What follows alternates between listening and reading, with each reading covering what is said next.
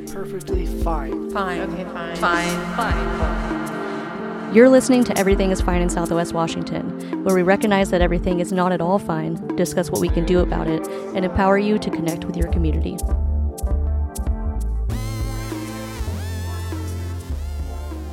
All right. Well, welcome to the show, Pete Dubois. Some people also call you Pete the Composter. Great to be here. Good. So you work for Clark County. What's your official job title, and what's your role in the community? Yeah, official job title is Senior Environmental Outreach Specialist, and that's in the Solid Waste Education and Outreach team. And with Clark County Public Health. Cool. So to start, a lot of people listening are very concerned about the climate crisis. So today we were going to talk about food waste and composting. Why is food waste a climate issue, and how does composting help combat climate change? Yeah, that's a great jumping off point. For beginners, food waste is something that touches us all every day, whether we're in Clark County or really anywhere in the world. And just to frame the subject, I mean, for one, we're really lucky and privileged to have a lot of food, and food is fairly inexpensive compared to what it used to be in the olden days. And not everyone in Clark County has that luxury as well. And so we'll talk a little bit about that when we get into some of the laws that Washington State has passed, but we definitely want to be looking at feeding people first. But food waste really comes in two forms. And there is the inedible food waste that we're not going to really be able to eat. Onion skins, avocado pits, although you can shave off avocado pit, and it's kind of like a nutty flavor. So we can talk about that a little bit. Oh, wow. I didn't know that. Really extending ways to turn food waste into a second waste. A second use if possible before we hopefully turn it into compost. But the biggest issue, and we can get into more follow-up questions and details, but the biggest issue is when food waste goes in our garbage can, which inevitably most people handle it that way. Mm-hmm. And that's changing, thankfully, but we need it to really change quickly.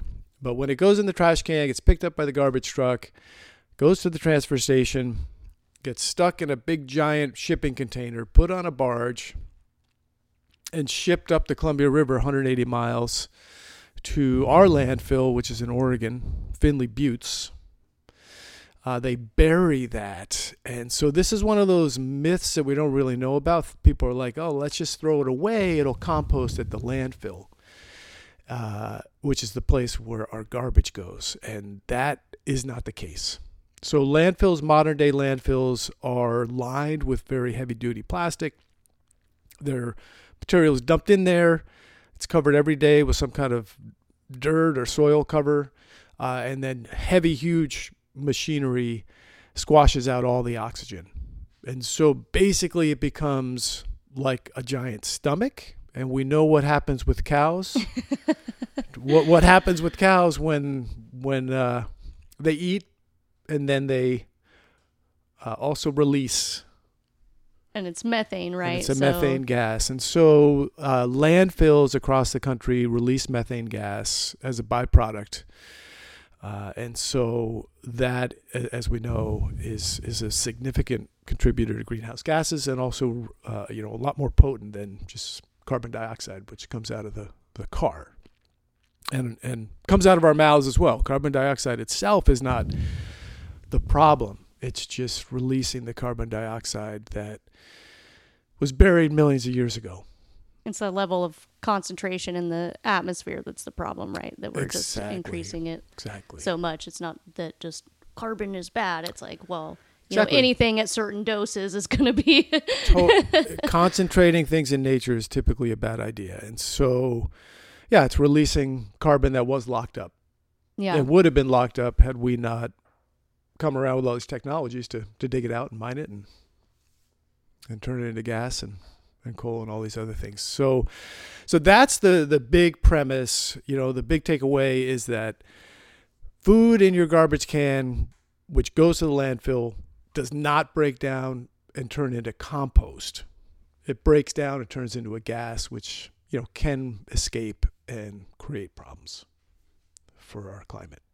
Okay, then so how does composting, instead of sending your food to the landfill, like how is that combating climate change? Is there no methane emitted in that process? How does that work? Yeah, it's a really great question. So there are different forms of composting. So you can compost in a vessel similar to like a cow's stomach, which is called in-vessel anaerobic composting. They have some of these actually around dairy farms where they will put in the dairy manure and capture that gas. You can also use that with food waste or a blend, and then that's called biogas, and it actually is captured and turned into basically methane's very close to natural gas, and so at that point it can be used to use for power. It can be used for electricity, all of those uses. So in that case, food waste can be used to our advantage. Rather than it escaping and going into the atmosphere, we control it and can use it for power. And in fact, it's renewable power. They're looking at a huge plant up in Longview called Divert. And so they'll be collecting a lot of the food waste from our big box stores, Albertsons, Safeways, Fred Meyer's, all those other places, and doing some kind of in-vessel type composting, because it's a controlled environment. And so that's a very technical approach to composting. I am more on kind of the grassroots, low-tech model, which is called aerobic composting, which can also be done at an industrial level, but also can be done in your backyard. And so when we do that method, there is some carbon dioxide that escapes as part of that natural decomposition process. There can be a more stinky release, which would be more like ammonia. But again, we're not creating methane in that process. Is that like lasagna composting? Is that this? So we've got lasagna composting, just composting in your backyard compost bins. We also have worm bins, and so really this is more transforming our food waste into a living soil for regenerative gardening and farming. And in a teaspoon of that compost that I turn out and we teach people how to do at our demonstration sites and through our courses and classes, 1 teaspoon of that compost will contain like over 1 billion living organisms. One teaspoon? In 1 teaspoon. And so if you think about like a quarter cup or a couple tablespoons, there's as many organisms in that as there are people on this entire planet. And I guess, obviously a lot of it you can't see. So what would that primary organism be? Would be bacteria? Would be bacteria. Exactly. So bacteria is going to be the main one. And then we have the one with the strands and the mycorrhiza and all that. What's that category? Mycelium? Yeah. Or mycelium mushrooms? And mushrooms. And what do we call that broader category? Fungi? Yeah. Fungus. And then we have kind of our shredders that come in at the last, after things have broken down, especially if we do a hot compost. And those are our critters without backbones. Worms. And that category. Are they decomposers or is there something decomposers? else? Yep. All of these are decomposers. Okay. It is a scientific term. Starts with an I. 4 syllables. Means critter with no backbone. Invertebrate? Yes. Yes. So I've got a song about that. I'm not going to play that today, but it's called it's about the real FBI. And those are decomposers, the fungus, bacteria, and vertebrates. Oh, yes, I heard that song. yeah. That was one of my favorites. Yeah. Okay, cool. So what tips do you have for people for how to start composting at home? Yeah, so really what we've been trying to do here in Clark County is we want to make it convenient. And there's really, I'd say there's probably 3 barriers to starting to do your food waste. I mean, if you're putting in your trash, you're already handling the food waste. So it's just a matter of handling it in a different way. And we give out, for no cost, collection containers that you can put on your kitchen countertop to put your food scraps in. And we've got a nice label on it so you know what can go in there. And we'll talk a little bit about that. If you've got a green cart in our county for yard debris, if you live in the city of Vancouver or Richfield at this time, you can put all your food waste into those carts with your yard and garden waste. Oh, really? So it's not across the entire county, and we're hoping that will be the case. And there's just some kind of bottlenecking delays going on at our transfer station why we haven't implemented that yet. But mostly if you live in the city of Vancouver, Richfield, and you've got a green cart, that's where we may want to make sure you're putting all your food waste. And not everyone knows that. And so the other thing with that green cart program here in Clark County, which is different than other cities like Portland, Seattle, ours is a subscription based, so you're not required to have the green cart. So about 50% of the people sign up for that here in our county and in the cities.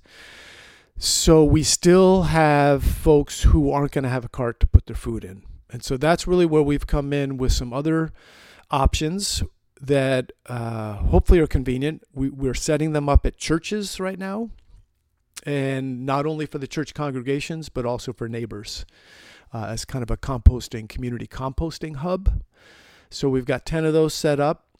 We're hoping to get to 100, and churches are across the whole county. So hopefully a church wouldn't be too far, and they'd be set up, and you could bring your food waste there, dump your pail into the cart. So we're just trying to get carts out wherever we can, whether it's in your own house that you roll out to the curb or at a church. Also some public spots like at Heritage Farm in Hazeldale. We've got 3 carts set up now so the community can bring their stuff there, put their pail of food waste in. That is super cool. I didn't realize that. Is there like a map on the county website or something to how do people find those locations? Yeah, so we are working on it. One of the key things of concern is we don't want to make it too easy. And that's actually been a problem for Portland, where then people start putting in garbage and worse. I was going to ask, diapers and plastic and all these other things that become really problematic when they get to the municipal composter. So at this point in time, it's more reach out to us, and we will try to pair you up with the closest facility or closest cart. And then if you're a gardener or want to get in the business of making your own compost, you can do that, but you can't take all the food waste. So if we're talking backyard composters and worm bins and things like that, we don't want the meats and the cheeses, but all food can go into the cart that's picked up by Waste Connections, our local hauler. So the meat and the cheeses can go into the food waste cart, yes, but you just wouldn't want to do that at home. Exactly. If you've got a green cart, or you've got access to one at a church, or Heritage Farm, anything goes if it's food waste. And is that because it's like going to a commercial? Exactly. It can. It's like you're guaranteed it's going to be the correct temp to. Exactly. That's why. Yeah. Okay. They manage it. They turn it. Everything gets controlled. Because really we're just dealing. I mean, it's not rocket science. We just don't want any smells, and we don't want any rats or other pests. And they can manage all that. Okay, and then so I mean that's an option you just brought up right there, bringing your food waste to one of these locations. But like if someone is in, a lot of us are renting in smaller homes and stuff like that, or maybe we don't have a yard. Is there something like they could do, like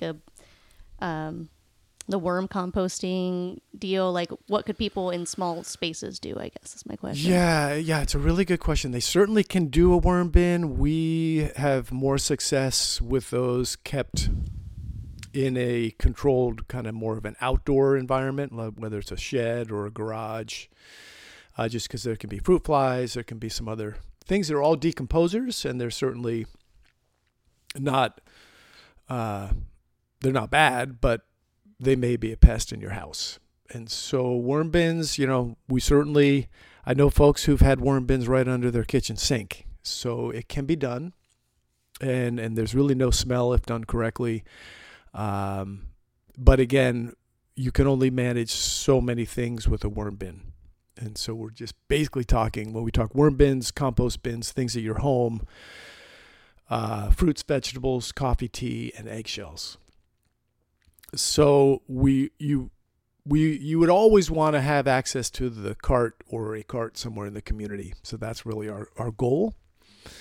And then you are kind of high-ending your food scraps to either feed the worms, feed your compost bin, to create this incredible living soil, especially for growing your own food, which makes us healthier and also makes our community healthier. So that's really where we kind of come back to the same answer. It's like we want to set people up, want to give them kitchen counter, top pails, whatever it is, so they can manage the ick factor. And that's one of the big issues. And so I know some things I've dabbled with, there's kind of sugar ants you can have. I mean, that's larger than compost problem. And then fruit flies. Those are basically the two main pests. And so, some people keep their food scraps in the freezer and then pull it out from a bag there, bring it to the cart, or their bins, however they want to manage their food waste. So again, there are some additional steps, but food waste, as I see it, is something that's accessible for each and every one of us at this very moment in time to change our behavior, to help the environment and really combat climate change. Not everyone's going to be able to go out, buy an electric vehicle, put solar panels on their house, some of stop traveling, some of these choices, stop eating meat. These are larger discussion, larger investment and intentions, but managing your food waste really is something we all need to be doing. There's no question about it. It's got to happen. And it's one of those things that keeps me positive, because I see more and more people getting on the bandwagon, joining this movement, and it gives me hope. At the same time, if folks can't do it, then that's a pretty depressing idea, that they're not willing to make that small commitment to help our entire planet. So so some people need to step it up for sure. So some people need to step it up. Thank you.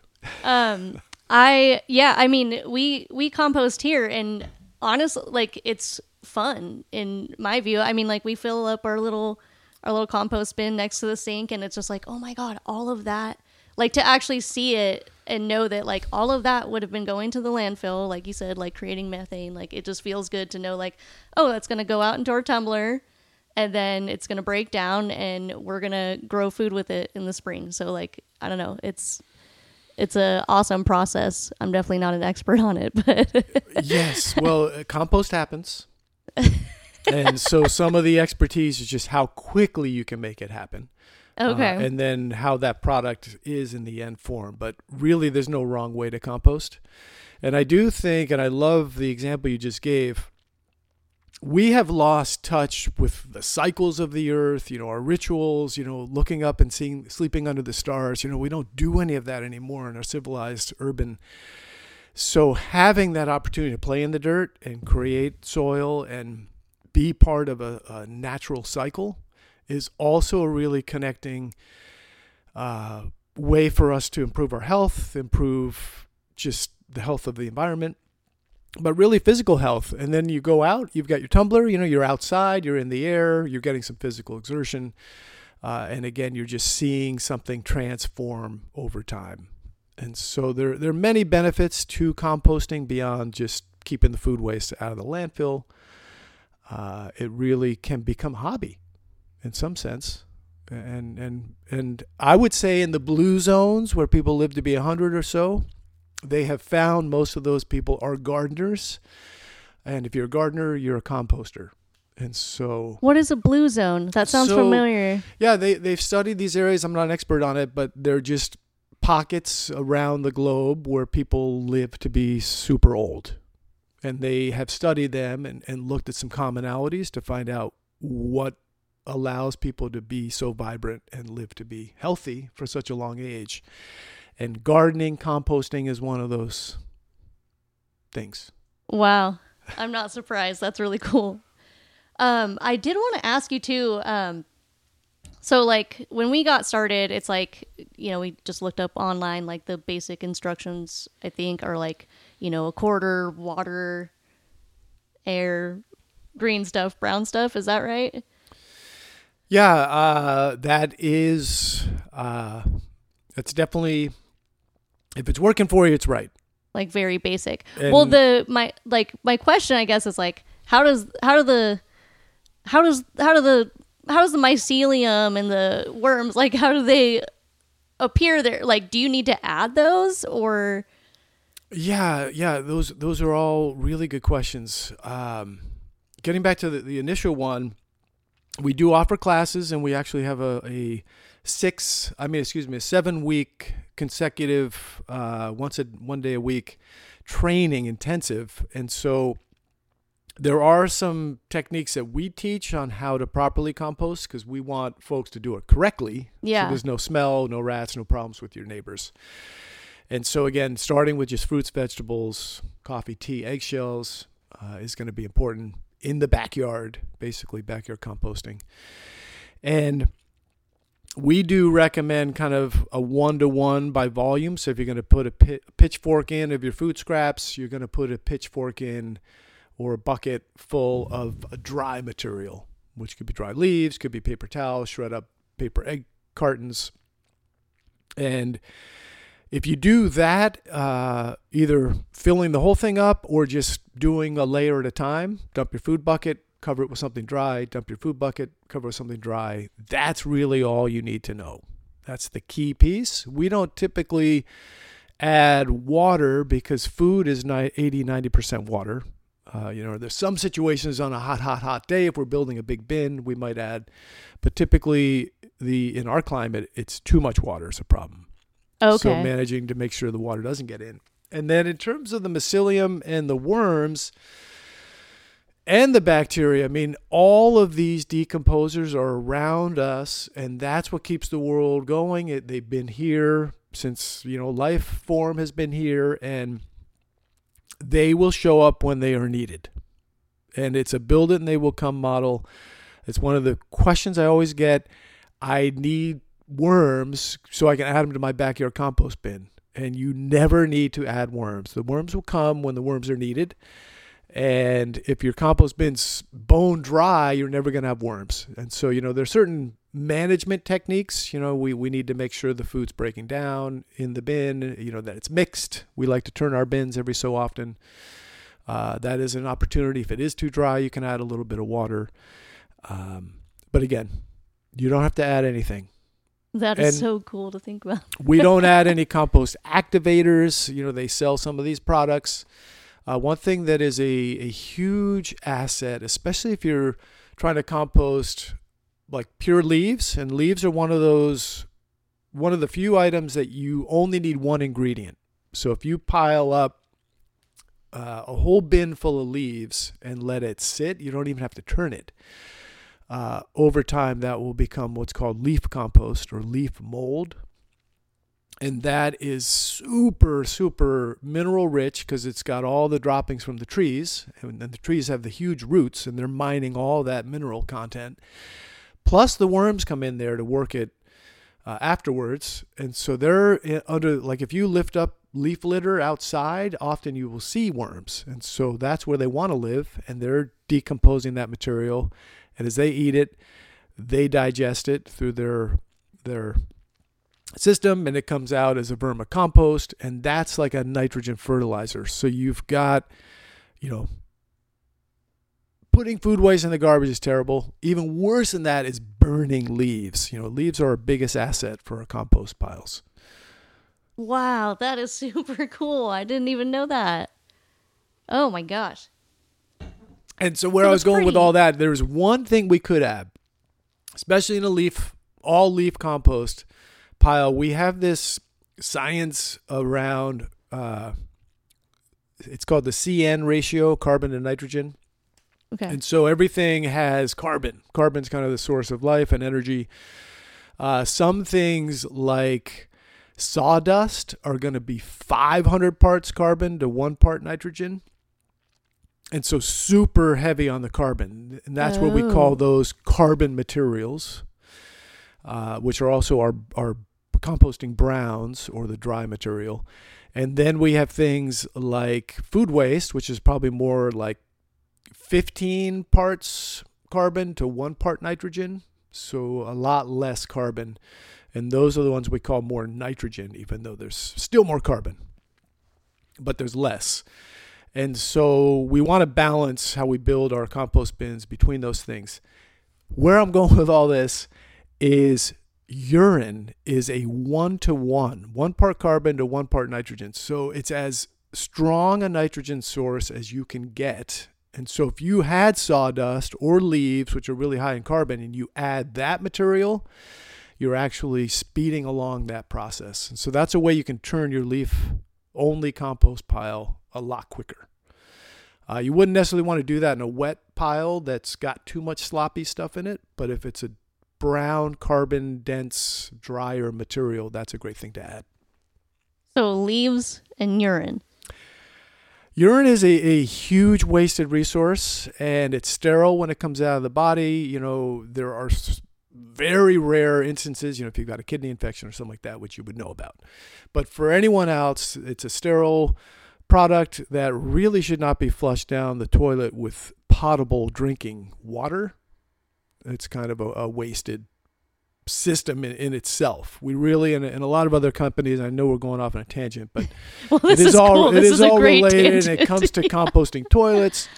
We're flushing our toilets with drinking water. And I can't remember what it was, Ben Franklin or someone said, no civilized society would flush their toilets with drinking water. Yet we are doing that here in the United States. A lot of countries have moved to gray water for that material. So we got a long ways to go.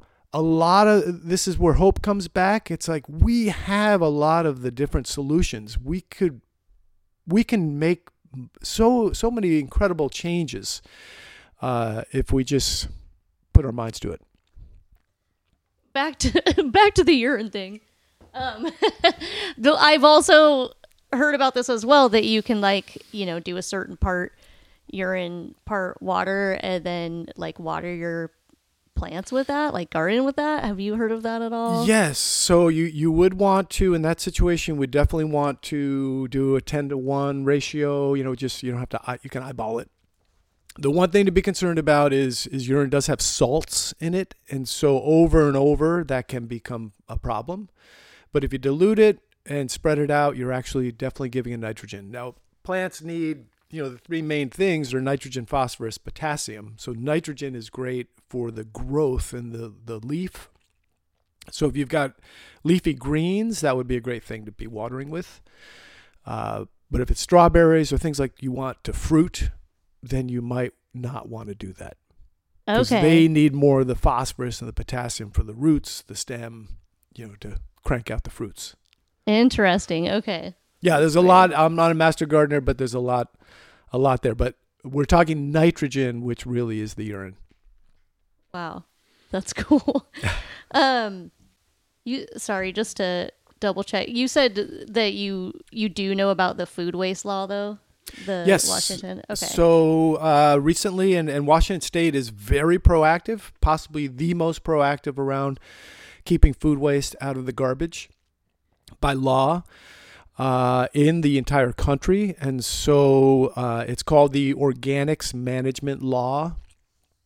And there are two components to it, but the biggest one is they want all organics cut by 75% by the year 2030, which is really just right around the corner. Yeah, holy crap. And as a component of organics, which includes yard debris and grass clippings and these other things, organics is a confusing term because you can buy organic food, but organics really just means it was once alive.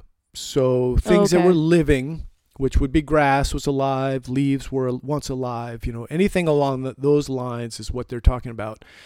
But of that 75%, they want us to cut food waste by 50%.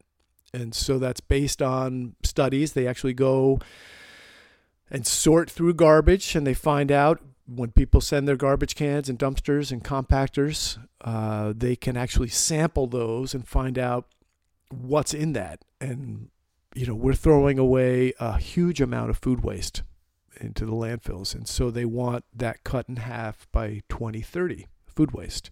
So that's really the big driver of that law. And a big component of that 50% cut in food waste, they want us to try to get to those people that need it through donation and food that is edible and can go back to feed people. So there is something in this law called the food waste hierarchy. And so we know we've got, millions of tons of food waste in the state that we need to redirect out of the landfill. And so the first thing they want us to do is feed people. Then they want us to feed animals. And so this is something that really hasn't been happening at a more controlled county level and through regulations. But pigs, a lot of people used to feed their slop to pigs. And there's a lot of reasons and concerns around that.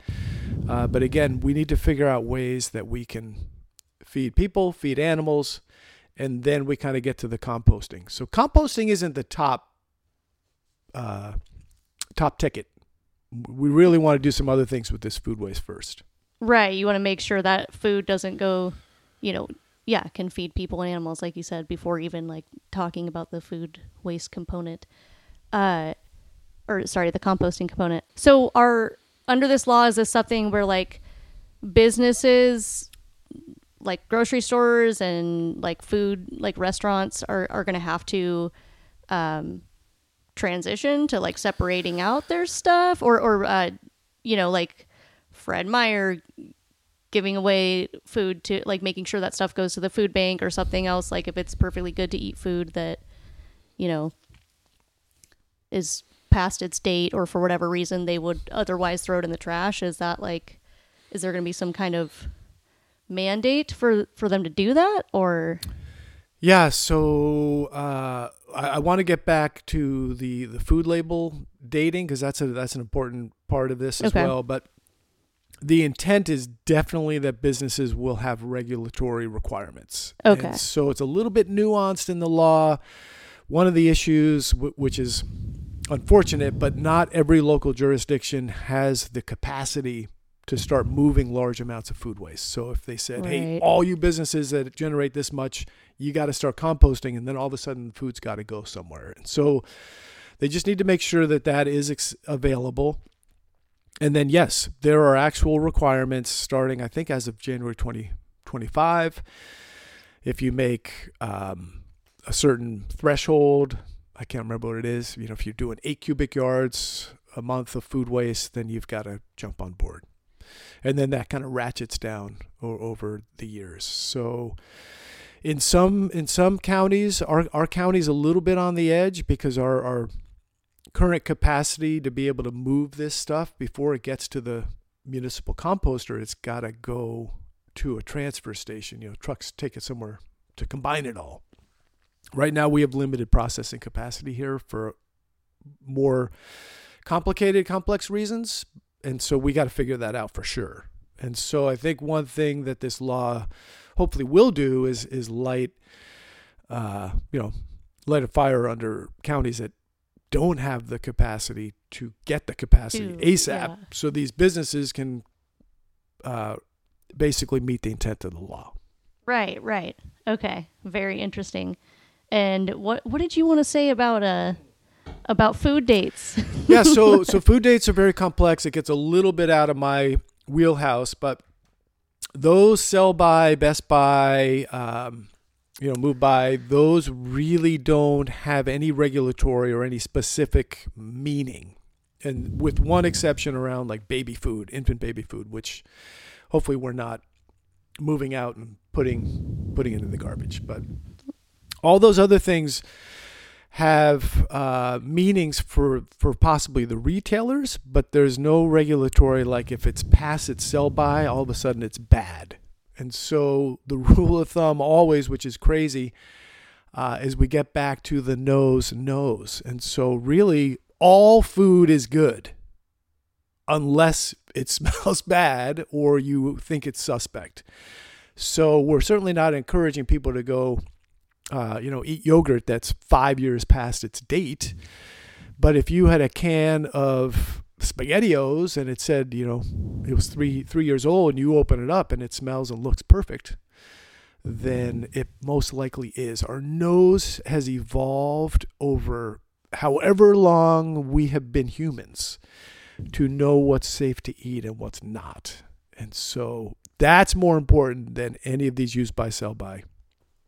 That's probably one of those, that's like, seems to be one of the biggest misconceptions, because those manufacturers' dates are probably more about like liability than anything. And that's what I've heard as well, is like, if it smells bad, that's going to be the biggest indicator, other than like an arbitrary date. And that is the thing, like sometimes they say expires or best by, sell by, enjoy by, or whatever. And then what I think some of the other things are like, if it's dented or leaking, like of course then it's suspect, like you were saying. Sure. I think that's a great point to make. Yeah, and they are working on legislation to remove those or have it be based on some kind of science. Right, because it's not based in science, right? It's not, and when you talk about liability, it's more risk, because there is a Good Samaritan law as well, and so if you donate in good faith as a business, you are off the hook, and so obviously you're not donating something that you think is going to be suspect. And so they're donating. They think it's good, even if it's past the sell by. And if you go to some of these discount stores, there's at least two of them I know about, where you can buy, bone broth stock in the aseptic carton, and you look at the date, and it was 6 months ago. And so you can still sell that stuff legally. There's really no liability that's going to come back. Right. And for listeners to know, like, often that stuff is like super discounted, so you could lower discounted. I know. And so this gets back to a whole nother kick of preventing that food waste to begin with. And then we also, when we're eating fast food, we're dining out, we think we're saving time and money. We're having a larger impact on the environment, because when there's disposable products involved, and then there's all that food prep waste that most of these folks aren't composting, and then we're also maybe not eating as healthily as we could. And so we are really trying to look at ways that you can make, and this is a different class, so I won't go into detail on it, but how you can make $5 meals with less than 5 ingredients in 5 minutes. And, you might have to hit the button 5 minutes and come back in 60 minutes while it cooks. But or if you're roasting vegetables, maybe it takes 5 minutes to prepare, but it's going to need to bake for 60 minutes. So again, but super easy, healthy, and very minimal waste. And then all that other waste you've got can be composted.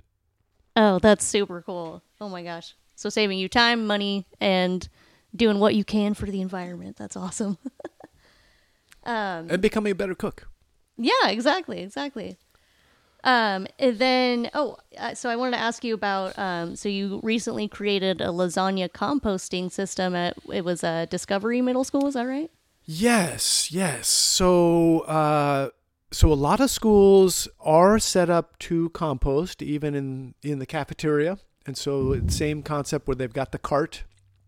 Food waste goes in the cart, gets picked up by the truck, and taken to the municipal composter. So all food can go into those systems. So a lot of those already exist, is what you're saying, at the public schools? A lot of those exist, yeah. Let's say we have 100 schools, maybe 50 of them are set up. And so again, this is one of those pieces where every school should be composting. And some of them dropped out during COVID, and there's a lot of reasons, and it takes extra time. You got to monitor because kids are rushing through these cafeteria lines. Like, you don't want garbage in there. And that was really the case with Discovery Middle School. They have, it's contrary, but the older the kids get, the less good they are at composting, recycling, following orders. And so oh, that's true. Yeah, they do not compost in the cafeteria. We'd love to see that happen, and that hopefully will happen. But they just had an amazing champion, Ron Hall. And so I know, I'm one guy, and I'm just, the messenger. It's like, we got to do these things. We got to do it now. And so when I can team up with someone who also has that passion, and then can see the whole work through at the ground level, we can really change things up. So Ron was this guy, science teacher at Discovery Middle School, and he was like, we can't be throwing this food waste away. And it was from the kitchen. So easy. Kitchen's happy to collect it. They want to be part of the solution. So during prep, like they would. Yep. So he just gave them some different containers. Rather than putting it in the garbage, they put it in that container, and then it needed a place to go. And so he wanted to show the students this progression. And so we came up with a concept. It's still piloting. But basically, we took 30-gallon metal cans and we drilled holes in them so there could be the FBI, could kind of come and go from the soil. And then we, rather than just bury them in the soil, we created, we backfilled those trenches that we dug with organic rotting material so that we would attract, just as I said, to build it and they will come. So we kind of created a whole habitat environment around these buried cans, and then we've been filling up about 500 pounds a month in this can system. And so there's 10 cans. They serve a total of 4 schools. So they're a central kitchen. So that's why there's so much food waste coming out. Oh. But we've already filled, in just over a month, we filled 40% of the cans, four cans. And so a huge amount of food waste, which ideally, we can prevent. But, not all food waste is preventable. And then the intent is when that 10th can fills up, we can take the first one, and it's been sitting there digesting, just like our stomach, for hopefully a couple, 2-3 months, just to give it some time. And then we will bury that in their raised bed gardens, let the soil finish off the decomposition process, and then all those nutrients that were wasted come back to grow their food. Oh my gosh, that is so cool. And so that's their raised beds, like that they do for some kind of class. So there's an educational piece to it. Exactly. So it's a tandem. Ideally, it's a tandem system. You've got these food waste digesters. You wouldn't necessarily need 10 if you were a small elementary school only cooking for yourself. But we've got 10 cans, and we think that's going to be the number we need. Again, this is the first in the country. Right. That's used this kind of model. People have buried digester systems, but not backfilled with this rich, rotting, layered approach, which is kind of how we talk about lasagna gardening. So the lasagna is really more the backfill. We backfill the material with these layers of more material that probably would be headed to the landfill. That is super cool. Oh my gosh. Now I need to find out if my daughter's school has the food waste carts. Well, and on that same vein, there's 2 of these systems in Clark County, probably only 2 in the entire country. But the other one is in the courtyard at Kindred Homestead, which is a great sustainable living store with a lot of great waste reduction and reuse options for sale.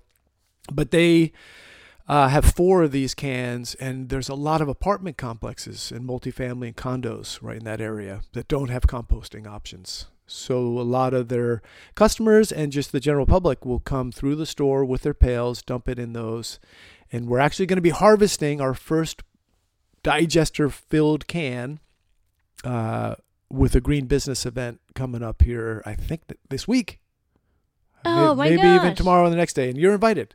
Cool. I'll send you the information. Oh, okay, that'd be awesome. I can share in the show notes too on that. That's and the same cool. thing, they have raised beds that they mostly grow flowers and other things to beautify their courtyard. And so we'll first excavate all their. The raised bed's not filled, so we'll move out some of the soil so we have a place to put in. Each can's 30 gallons, so it's not a huge amount. But this will be the first time we will actually see what's happened to that rotting food waste. And so I'm crossing my fingers everything's going to be okay. Oh, that is so cool. Oh my gosh, I totally want to go. Okay, so where are we at here?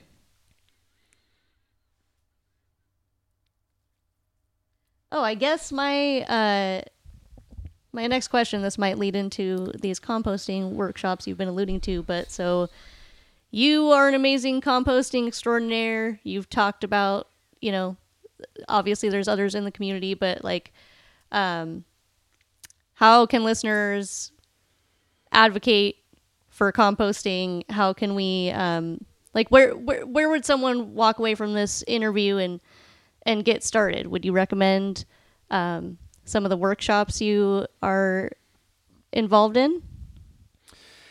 Yeah, it's a great question. And I think that everyone comes to hopefully dealing with their food waste and food scraps in a way that's going to work best for them. And so as you have alluded to, not everyone has the space or the time or the interest in managing that on site, which is really more where I'm involved in the backyard. But if they're interested in backyard composting or worm bin composting or home composting is another way we refer to that, they should definitely check out our website, which is clarkcountycomposts.org. And there we list our workshops. We have a training coming up. We also have field trainings, which we offer not now in the wet, wintry months, but when we get back to the spring, we have a series of those throughout the entire growing year at 2 different locations. We're adding a 3rd location on East Vancouver. So that's a really great way to come play in the dirt, get your hands dirty, see how we do it. But the most important piece is to start actually collecting your food waste. And so we have collection containers. Anything can work to start collecting your food scraps.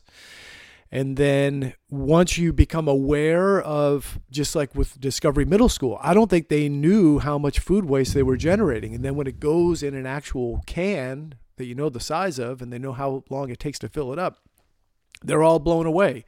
And they're also, jazzed about doing the right thing. Yeah. And so once we fill up and collect that stuff that was kind of lost in our garbage with all the other stuff, then we can start to visualize our impact. Yeah. And typically, a household's going to fill up a gallon, 2 gallons, 3 gallons of that food waste a week. And then that's where we want to make sure you have a place to take it to. And that's what we're working on our end.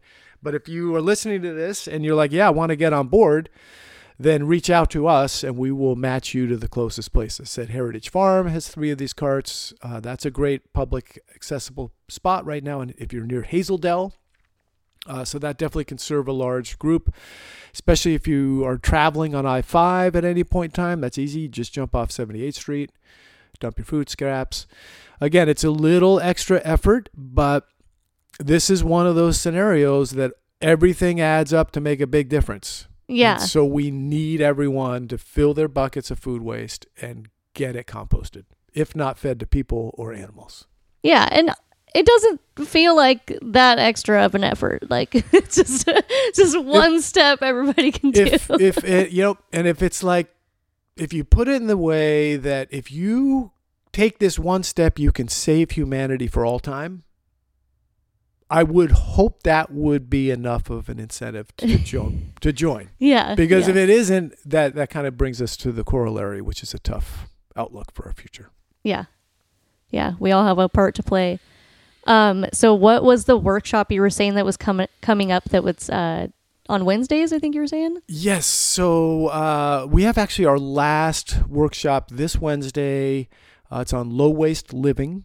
And so that's a whole, we talk about reduce, reuse, recycle. We're about sustainable living, removing chemicals from your household. Composting is certainly a big piece of this, and food waste. But it's a whole series. We're just wrapping up our fall. But we do have an intensive training that kicks off January 31st, which is a Wednesday, and that runs for 7 Wednesdays. That's more of a volunteer training. And so if you want to kind of join our movement, that would be a great way to join at a higher level. Okay. You've got to go to all 7 classes. Plus you've got to give time back through volunteerism. Okay. But our workshop, we'll have another spring workshop series. Typically that runs in April and May. Perfect when the grass starts growing. People need a place to compost that and learn about that. And obviously the yard and weeds are starting to grow. So those are more a la carte. And we offer right now 9 workshops. And a lot of them now, we have a brand new series that we're working on around preventing food waste to begin with. And those all have cooking demonstrations. So cooking with leftovers, cooking with ingredients on hand, just learning how to not let stuff go to waste. Oh, that is super cool. And these are all like virtual, right? So some are virtual, some are in person. The cooking ones are going to be in person. Okay. It's a hybrid.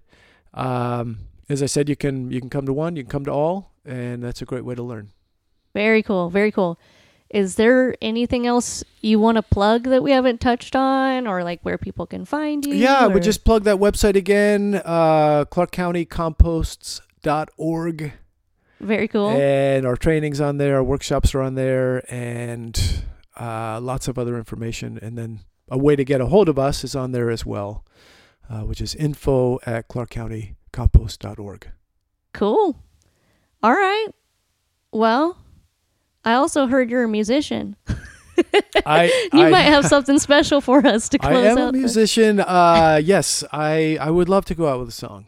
Cool. Let's do it. And what is your is there a name, or do you just go by Dubois like for your music, or? I have it's been a long journey.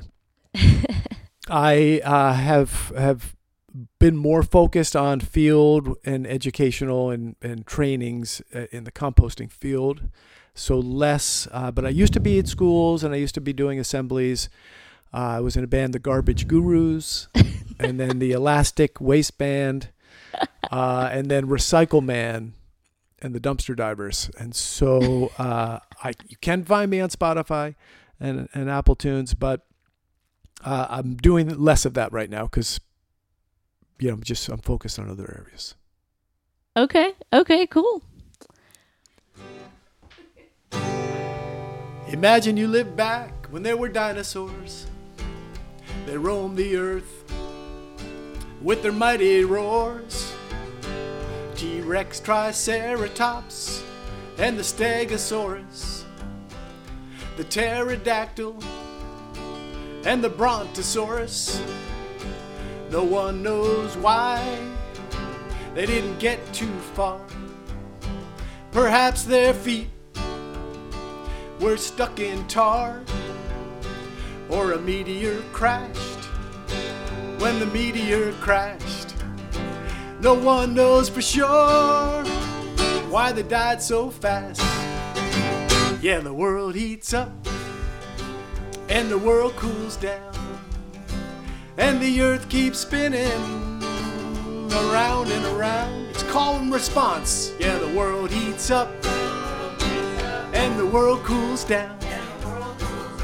The earth keeps spinning around and around. Now imagine this. Lived during the last ice age. Millions of years past the great reptilian stage, when the woolly mammoth walked and the salmon swam, till they got stuck behind a great ice dam. Yeah, the world heats up and the world cools down. The earth keeps spinning around and around. The world heats up, the world cools down.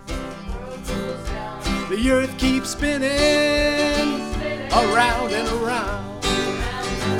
Do you think the dinosaurs are part of this complicity?